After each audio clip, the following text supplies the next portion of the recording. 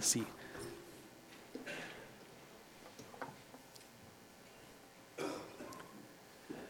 Well, as we get started, I just want to take a moment. Our family has been so blessed. The pounding, the pastor appreciation that you have done for us. I don't think we quite realized what a blessing that was going to be on the front end of that, but it's been such a beautiful thing. We had to actually go out and buy a freezer. So thank you. It's incredible. The kids have been so blessed. We have so much Nutella in our pantry now that they are like,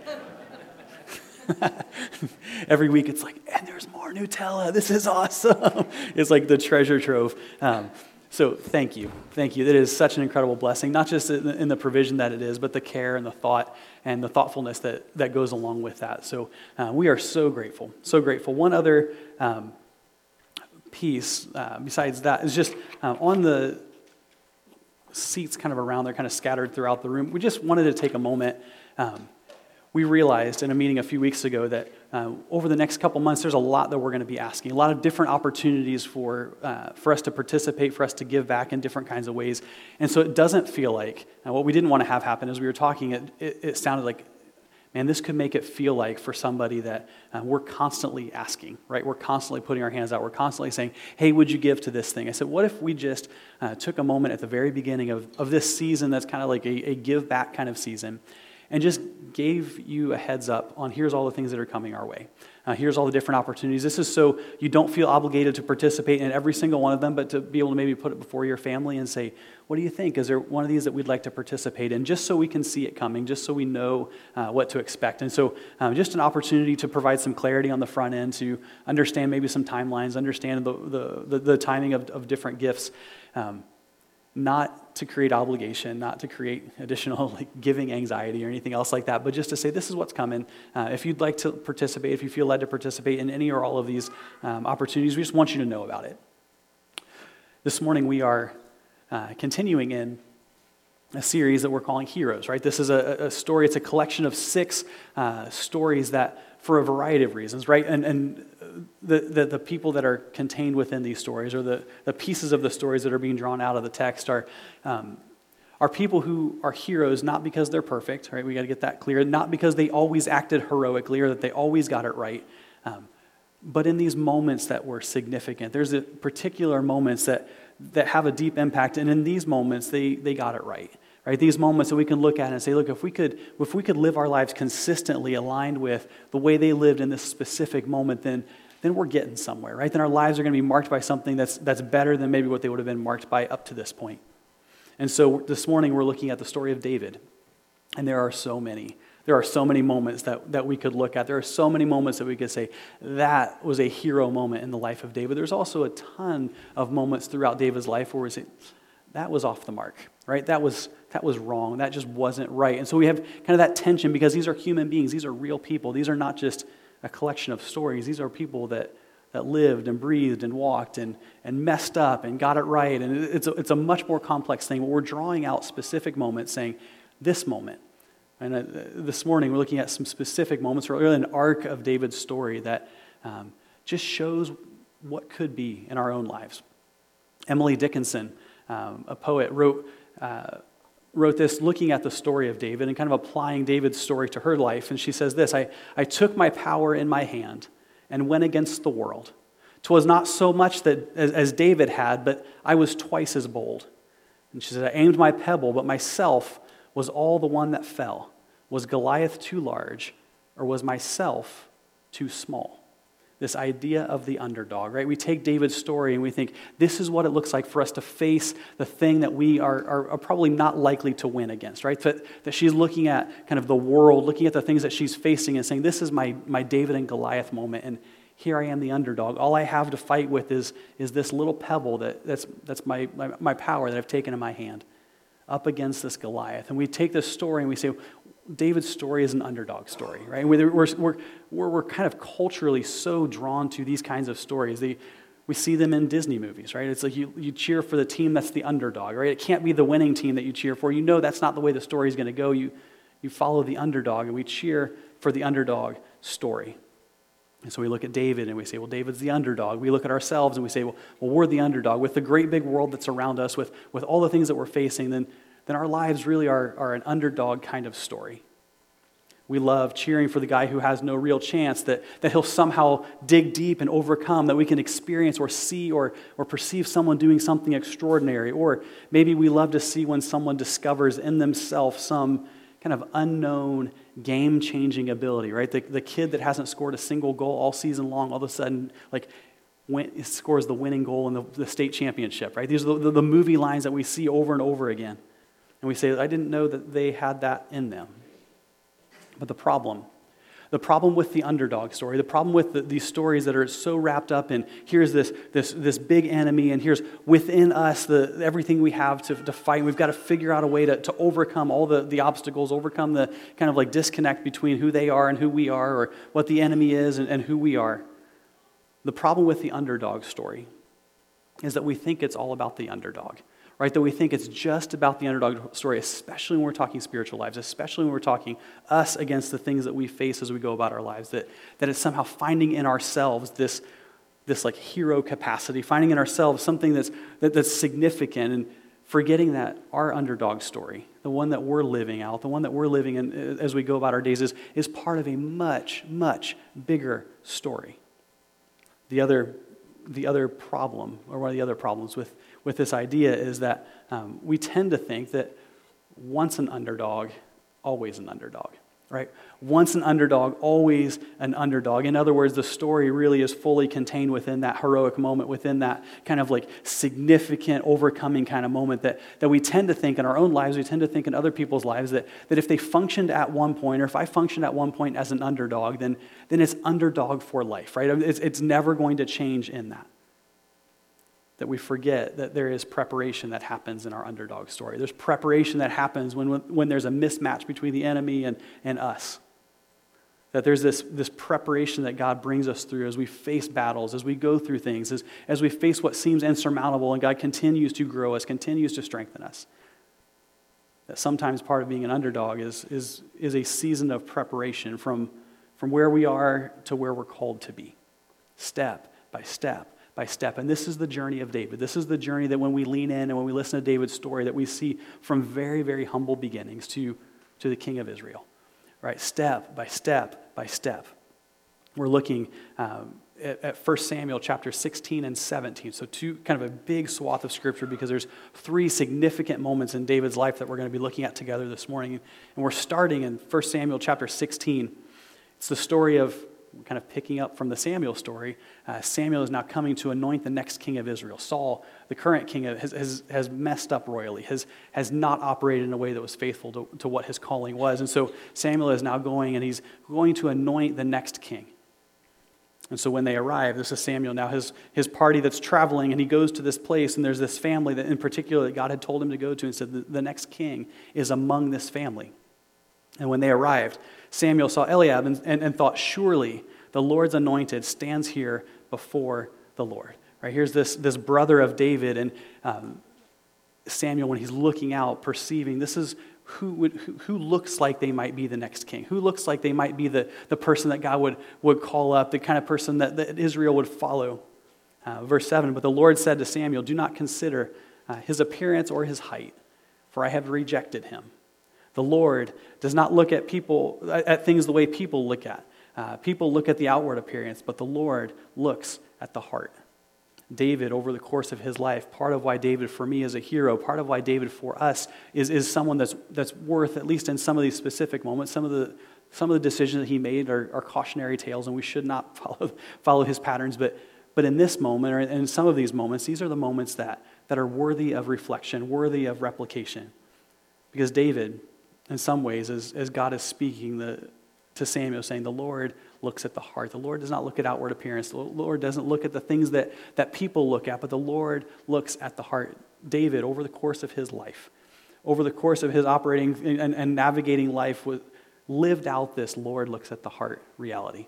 Right? It's as if that became a thing for him this is the significant way of operating throughout my life, that he spends a significant amount of time focusing on inward kinds of things. So we look at the book of Psalms, in particular the Psalms that are attributed to David, and we see a lot of moments of God, look at my heart, create in me a clean heart, right? Dealing with this kind of like inward things.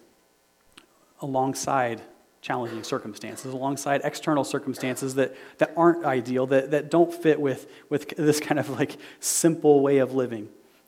His circumstances, David's circumstances, when we talk about the Lord looks at the heart, his circumstances don't seem to matter as long as he's connected with God.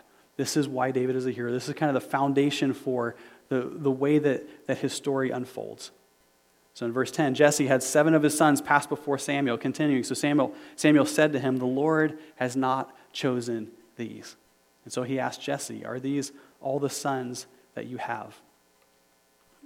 And Jesse answers, "They're still the youngest, but he's out tending sheep," right? This insignificant kind of guy, this one who's really just worthy of tending sheep, that his dad, when he's parading his sons before Samuel to decide who might be the next king, doesn't even consider that David might be the one. But Samuel said, "Send for him. We will not sit down until he arrives." And so Jesse sent for him and had him brought in, and he was glowing with health and had a fine appearance and handsome features. And then the Lord said, "Rise and anoint him. This is the one." So Samuel took the horn of oil and anointed him in the presence of his brothers, and from that day on the Spirit of the Lord came powerfully upon David. And Samuel then went on to Ramah. So you have this moment where David is his identity, right? The identity that we gain from the way our father looks at us, from the way our families look at us. You've got David who's so insignificant that he's off tending sheep, that he's not even included in what's happening. Brought in, circumstances drastically change, right? He goes from shepherd to the future king of Israel, the anointed and future king of Israel. And these circumstances change, and those kinds of circumstances have the potential of changing a person, have a potential of saying, well, now I'm too good to be a shepherd. Right now I'm too good to do those former things because God has placed this calling on me that's more significant than that. And so I'm going to lean into the future instead of dealing with the present reality. The story continues. Now the Spirit of the Lord had departed from Saul, an evil spirit from the Lord tormented him. And Saul's attendant said to him, "See, an evil spirit from God is tormenting you. Let our Lord command his servants here to search for someone who can play the lyre. And when he plays, then the evil spirit from God comes upon you. You will feel better." There's a difficult understanding. This particular section of the story is one of those that's hard for me to understand because we look at that and there's so much conversation when you study this passage to understand what's happening in here. There's theories that are saying, well, this is this evil spirit. You could translate it, maybe a more helpful way of translating it, we see like a harmful spirit, which would be that tormented. Maybe it's because Saul has kind of strayed from alignment with God, that God is sending something in his life to bring him back into alignment, that's sending something that causes pain. Right? There's lots of different ways to understand this, but the reality is here's Saul, the king of Israel, now being tormented in this situation that there's no peace for him. And so his servants that are around him say, well, what if we got someone to come in and play music? What if we got someone to come in that could be a person who could bring peace to you? And so Saul says to his attendants, verse 17, "Find someone who plays well and bring him to me." And then one of the servants answered, and this is where it's curious to understand how this servant even knew who this guy was, who this David guy was. But he says, "I've seen a son of Jesse of Bethlehem who knows how to play the lyre. He's a brave man and a warrior, and he speaks well and is a fine-looking man." And then he says this at the end of verse 18, "And the Lord is with him." All right, here's an attendant of Saul who has now seen and perceived that God may not be with Saul in the same way that God is with David in this moment. And so then Saul sent messengers to Jesse, verse 19, and said, "Send me your son David, who is with the sheep." With the sheep, up to this point, has now become a defining characteristic of David. Right? You look at his story, and you say, "Well, this is who this guy is. That he's the guy who is consistently with the sheep." Right? The description that was given to Saul was this mighty warrior, this brave man, this one who knows how to play the lyre, who speaks well, is a good-looking guy. And that what Saul translates that into as he considers how to make this invitation, he says, "Could you send your son? You know, the one who is tending sheep." And woven throughout this story is this sense of identity. Woven throughout this story is this sense that circumstances or a present vocation or present realities are the only thing that's true. And so there's this tension that's laid out between the way Saul is perceiving and the way others are speaking to David and who David really is. So with the sheep has become this defining characteristic, but maybe if you're talking about sending for a specific person over the whole course of Israel, obviously Saul wasn't aware of this reality, but the anointed future king of Israel might have been more precise. Right? The anointed future king of Israel would be more precise and a better identifier than the guy who's tending sheep, because there's lots of guys who are tending sheep. Saul's disconnect in this moment, he hears his attendant say, "The Lord is with him." And Saul responds and sends the invitation and says, "Send the one who's with the sheep." It's as if Saul can't quite see it in this moment. It's as if Saul can't quite understand the thing, that there's this disconnect. There's this disconnect between his identity, the way that Saul is seeing David, this Lord who is with him became with the sheep. For us, as we navigate life, as we operate, as we move forward, we have to recognize and realize that not everyone who speaks identity kinds of things over us has the right to speak identity over us. Right? Not every person who would tend to want to say a phrase about us or to give us a name or to make a description of us has the right to make the description. Because here's you look at the reputation that David has, the sense that other people have about David, and he's a good guy. Right? He's a heroic kind of guy. He's a warrior. He's all these sorts of things. He's the anointed future king of Israel. And yet Saul speaks and says he's the one with the sheep. Not everybody. Right? Not everybody has the right to define who we are. We have to be careful who we let define us.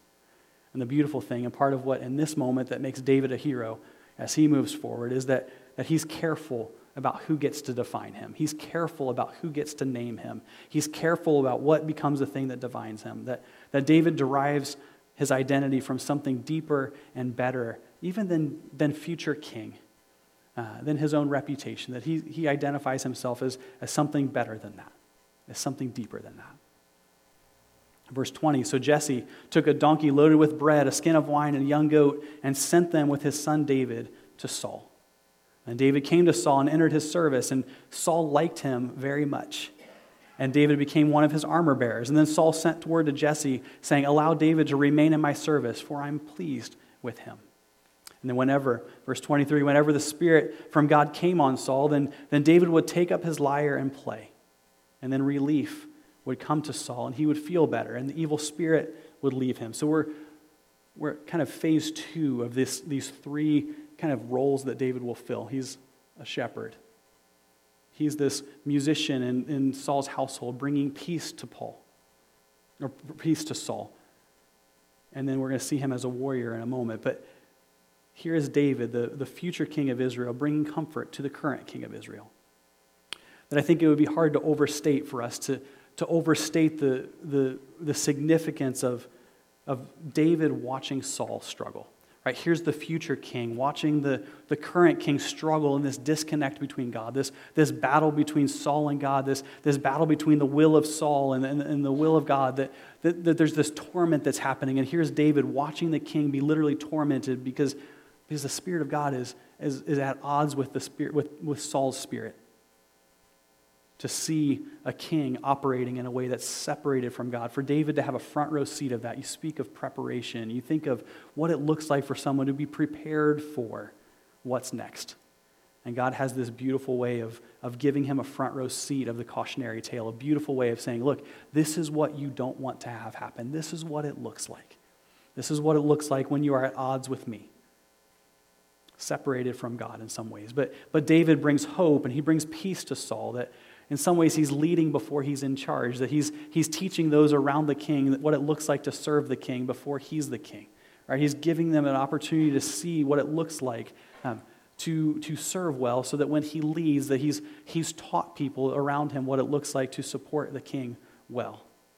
For those of us who are leaders in waiting, this might be a good lesson for us to learn, to say, what does it look like for us to serve well in the waiting, for us to say, well, I'm not quite in charge yet, but this is what it looks like to support the one who's in charge. This idea of being faithful even in the time of waiting. And then we have David now as the story that maybe is the most famous story of David, this story of David the warrior. Picking up in 1 Samuel 17, starting in verse 20. David is now at this point moving between his role at the palace and his responsibilities with the sheep, right? This is an incredible tension in David's life. This is one of those things that we can't even, like we read these sentences and we read the story and we don't realize how significant the tension that existed in David's life would have been. He goes from the palace to the pasture. The palace to the pasture. He goes from being with the king and calming the king and being part of that and being the armor bearer for the king. And then he goes back and he tends sheep. Back and forth, back and forth. Neither of those two things are really his calling long term, right? He's the anointed future king of Israel, and yet he goes and he serves the king, and then he goes and he cares for the sheep, right? This incredible tension. We would, if we're honest with ourselves, we would struggle with that tension, right? How in the world do I go back to being being a shepherd when I'm the king, and now I'm even in the palace, and I'm dwelling in the palace, and I'm serving in the palace, right? I'm so close to this fulfillment of this promise that has been made to me. I'm not going back to the pasture. I'm not going back to tending sheep. There's no way. The only way for me is forward. And yet David, in this season of preparation, he goes back and forth, living in that tension. And so the story in verse 20 picks up here. It says this: early in the morning, David left the flock in the care of a shepherd and loaded up and set out as Jesse had directed. And he reached the camp as the army was going out to its battle positions, shouting the war cry. And then Israel and the Philistines were drawing up their lines and they're facing each other, right? The battle is beginning. David is getting this front row seat on this. And David, verse 22, left his things with the keeper of supplies and ran to the battle lines and asked his brothers how they were. And as he was talking with them, Goliath, the Philistine champion from Gath, stepped out from his lines and shouted his usual defiance. And David heard it. And whenever the Israelites saw the man, they all fled from him in great fear.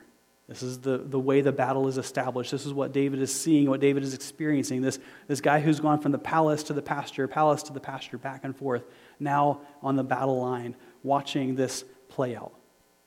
Verse 25, now the Israelites had been saying, do you see how this man keeps coming out? He comes out to defy Israel, and the king will give great wealth to the man who kills him. He will also give him his daughter in marriage and will exempt his family from taxes in Israel. Right, here's as people are watching this battle, trying to imagine if we're going to go up and fight, it's got to be at least worth it to fight. Right, there has to be some kind of benefit to us. There has to be some sort of benefit beyond just the value of fighting for my country, beyond the value of fighting and standing up for what's right. There has to be some sort of personal benefit for this. So there's this tension that's laying out between the way that the men who are watching this and the way that they're perceiving that, well, I might fight, I might lose, but there might be a huge upside, that the risk and reward, we're just trying to understand what this looks like. And then David asked the men standing near him, what will be done for the man who kills this Philistine and removes this disgrace from Israel? Who is this uncircumcised Philistine that he should defy the armies of the living God? David speaking identity, David looking at the situation saying, have we forgotten who we are? Have we forgotten who we are, that this guy, this one guy who may be big, he may be a significant warrior, this guy that's worthy of being feared, but I think maybe we've forgotten who we are. We are the armies of the living God. And so they repeated to him what they've been saying and told him, this is what will be done for the man who kills him.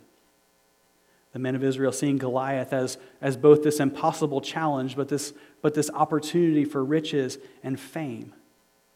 And then David looking at this story, David looking at the battle that's being laid out in front of him, David with this front row seat on what's happening looks and he sees not just this physical battle between a man and another man or these two armies side by side, but David looks at this battle, these battle lines that have been laid out, the setup of what's happening in front of him, and he sees not just this physical battle, but he looks and he sees this spiritual and theological battle, right? That this is not just about the reward, right? Not just about the army or whoever goes out to face Goliath being an underdog and overcoming and all the things that go with that and the rewards that come with that and the fame that comes with that and all that kind of thing.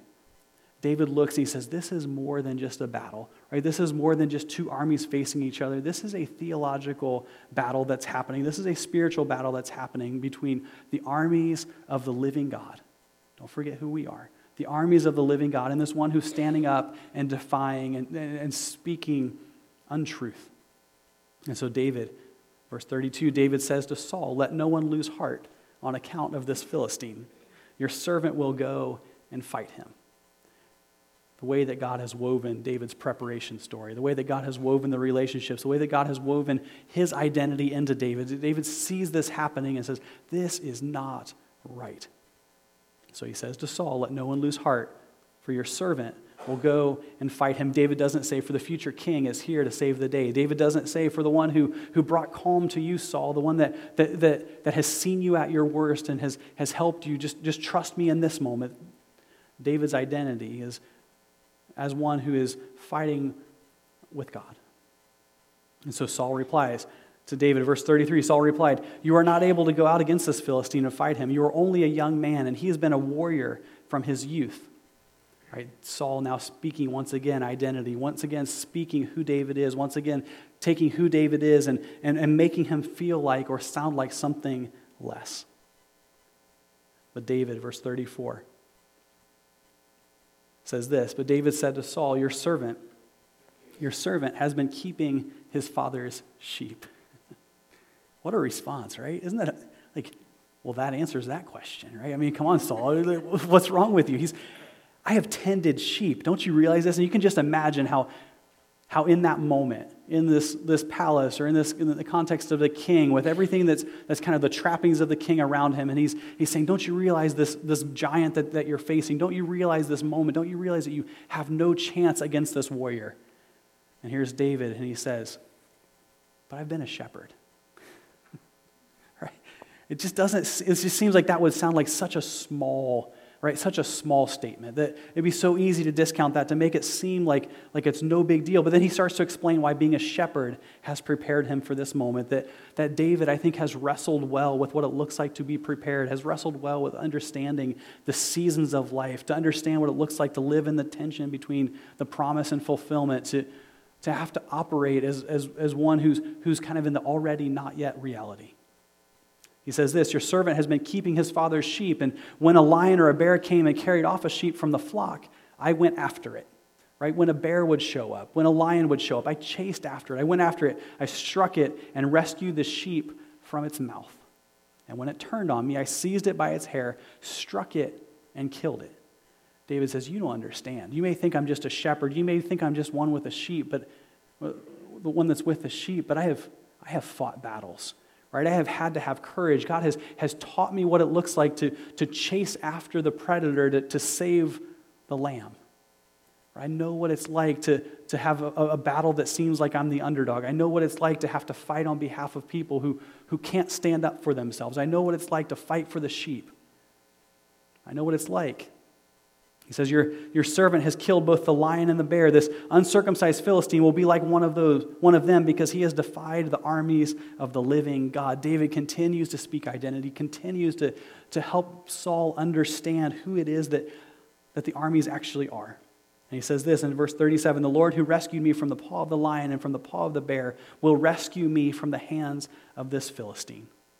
And so Saul, now convinced that this shepherd might actually have a chance, or maybe is worth at least letting him go have a try at this, sends him out. So Saul says to David, "Go, and the Lord be with you."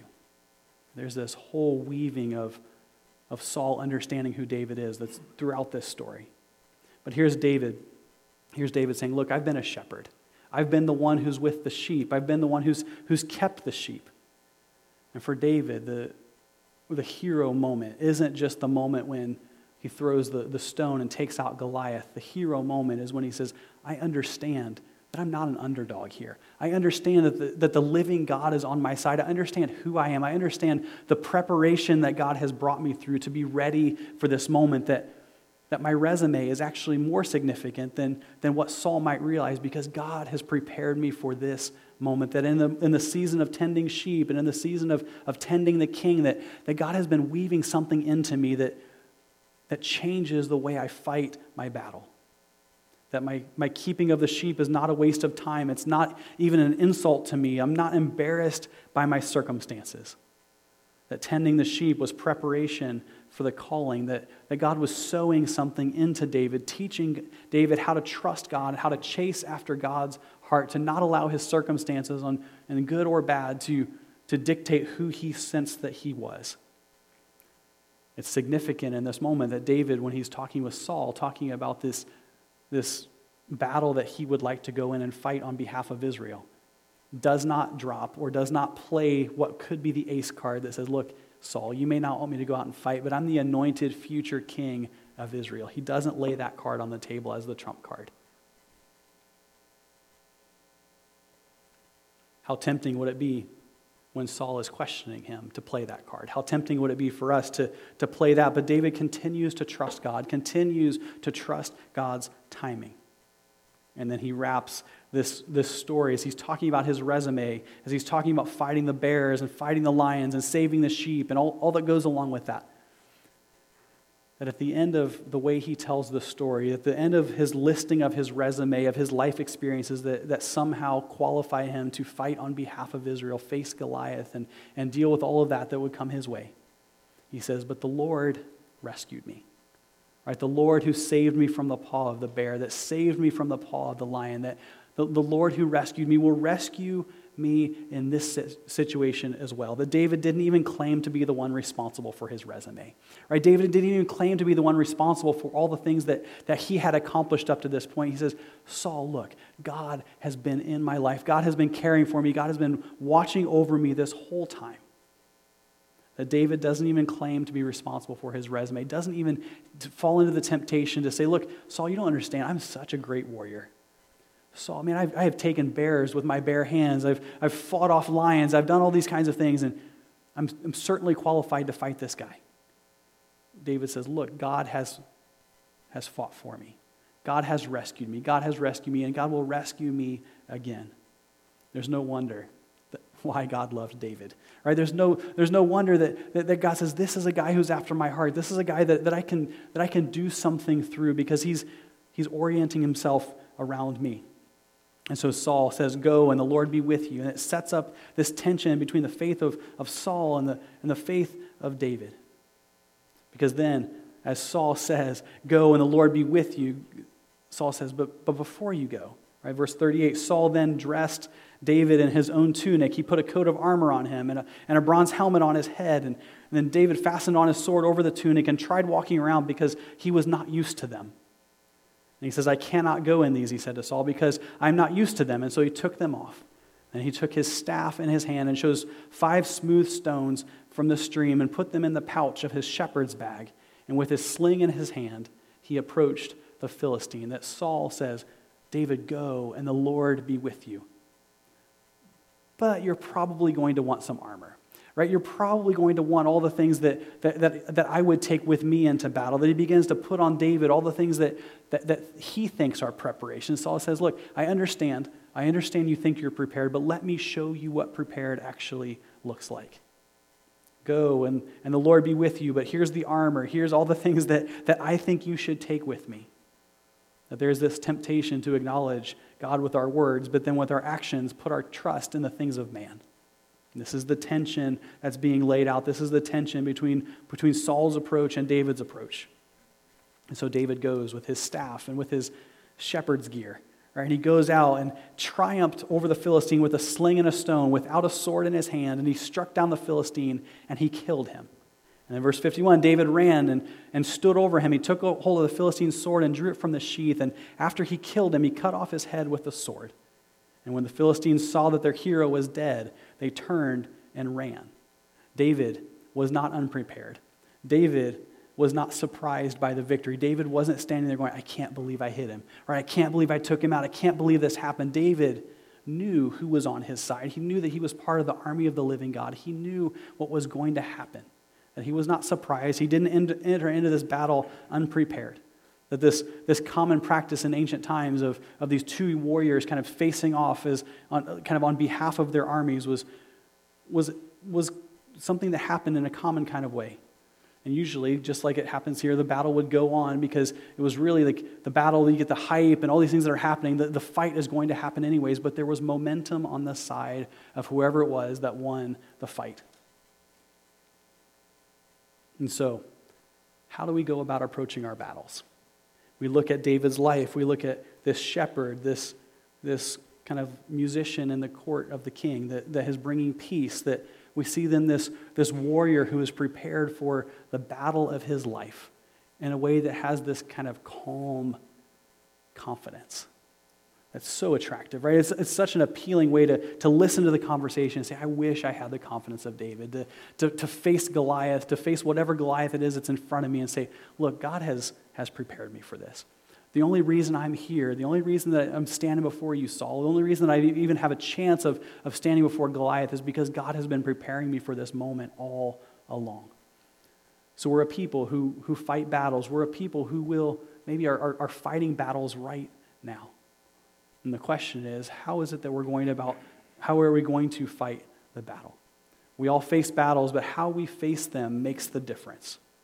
We see David approaching Goliath not as a scared kid with a rock, right? Not as a scared kid hoping that he may be able to hit Goliath just right to be able to take him out, but as a warrior that God has and really is preparing for this moment and the moments that would follow. That we're tempted to see this as an underdog story. We're tempted to see David as the perpetual underdog and not realize that God has armed him with more than we realize, that God has armed us with more than we realize, that we don't fight alone. I think the enemy loves the underdog story because it's a lie. The enemy loves the underdog story because it makes us feel like we have no chance, that the only thing we might have on our side is luck and maybe just enough skill to somehow get it right one time. That the enemy loves the underdog story because it does not show the preparation. It doesn't show the foundation on which these heroic moments happen. The quiet, under the scenes, or behind the scenes kind of work that God does in us to prepare us for these moments, that the enemy would love for us to not see the purpose in the preparation. The enemy would love for us to not be able to understand who we really are. The enemy would love for us to imagine that we're an underdog without people and without the army of the living God around us. The enemy loves the underdog story because it's a lie. Because talk about our battles, we are prepared to fight.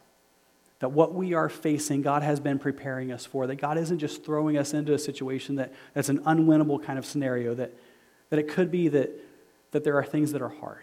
Right? It could be that there are things that feel insurmountable. It could be that we're literally in our lives facing our Goliath in these moments. But God has done things in us to prepare us for this moment. That this moment does not come as a surprise to God.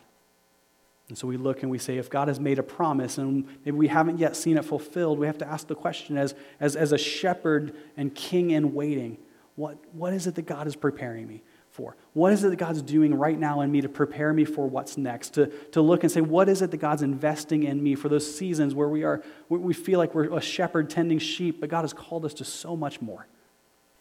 How do we submit to that process? How do we submit to that preparation process well? By asking in part the question, what is it that God's investing in me? This is David saying, look what God has been doing the whole time. I was tending sheep, but God was preparing me to be a warrior. I was tending sheep, but God was preparing me to be the king of Israel. How will the season of fulfillment be different because of our time spent tending sheep? What is it that God is teaching us? What is it in this tension, in this preparation moment that once it plays out, once it's been revealed, once it comes to fulfillment, how will it be different because of this moment, maybe right now as God has us in this prepared to fight reality? I wrote in my notes, I said, the less willing we are to tend sheep, the less ready we are for what God has next. Right? The less willing we are to tend sheep, the less willing we are, or the less ready we are for what God has next. Because part of what God is doing is He's teaching us to find our identity in Him, not in our circumstances, not in a position, not in a role, not in whatever it is that we think we're supposed to be doing. If God has us in a season of preparation, if God is taking us through something that is preparing us for what's next, then part of what we're learning, and maybe the most significant part that we're learning right now, is learning to find our identity in God, not in circumstances or in position. The less willing we are to tend sheep, the less ready we are for what God has next. We are prepared to fight. Right? For some of us, we need to just write that down and remind ourselves that as the battle comes our way. We fight with confidence. right? Rooted in our identity in God, rooted in the fact that we are part of the army of the living God. We fight with confidence. This is David, that despite what Saul is seeking or speaking into him and his identity, despite the tendency to imagine that he's facing Goliath alone, fighting with confidence that's rooted in the God who has prepared, that's rooted in the work that God has done, what he has seen God accomplish in him and through him already. To fight as a person who's not alone. We fight with confidence and we fight to win. Right? We fight as a warrior, not an underdog. We fight as a warrior who's been prepared in ways that we couldn't even imagine until we step back and say, this is what God has been doing. Now I understand why God invested that in me and why I experienced that thing and why God was teaching me to trust him above other things. We fight to win as a warrior and not as an underdog. That these first two lessons, the lesson of preparation and the lesson of confidence, prepare us for this third thing, to fight and have with faith, to have faith in the battle, to trust God's promise, to trust what God says about you, to trust what God says about the battles that you face, to stand before the enemy, to stand before Goliath and trust what God has invested in you, and then to allow God to be glorified in your story. This is the underdog story, right? This idea or the thought of what this looks like. May we be a people who understand the preparation, fight with confidence, and fight to win. Let's pray. God, thank you. God, thank you for truth.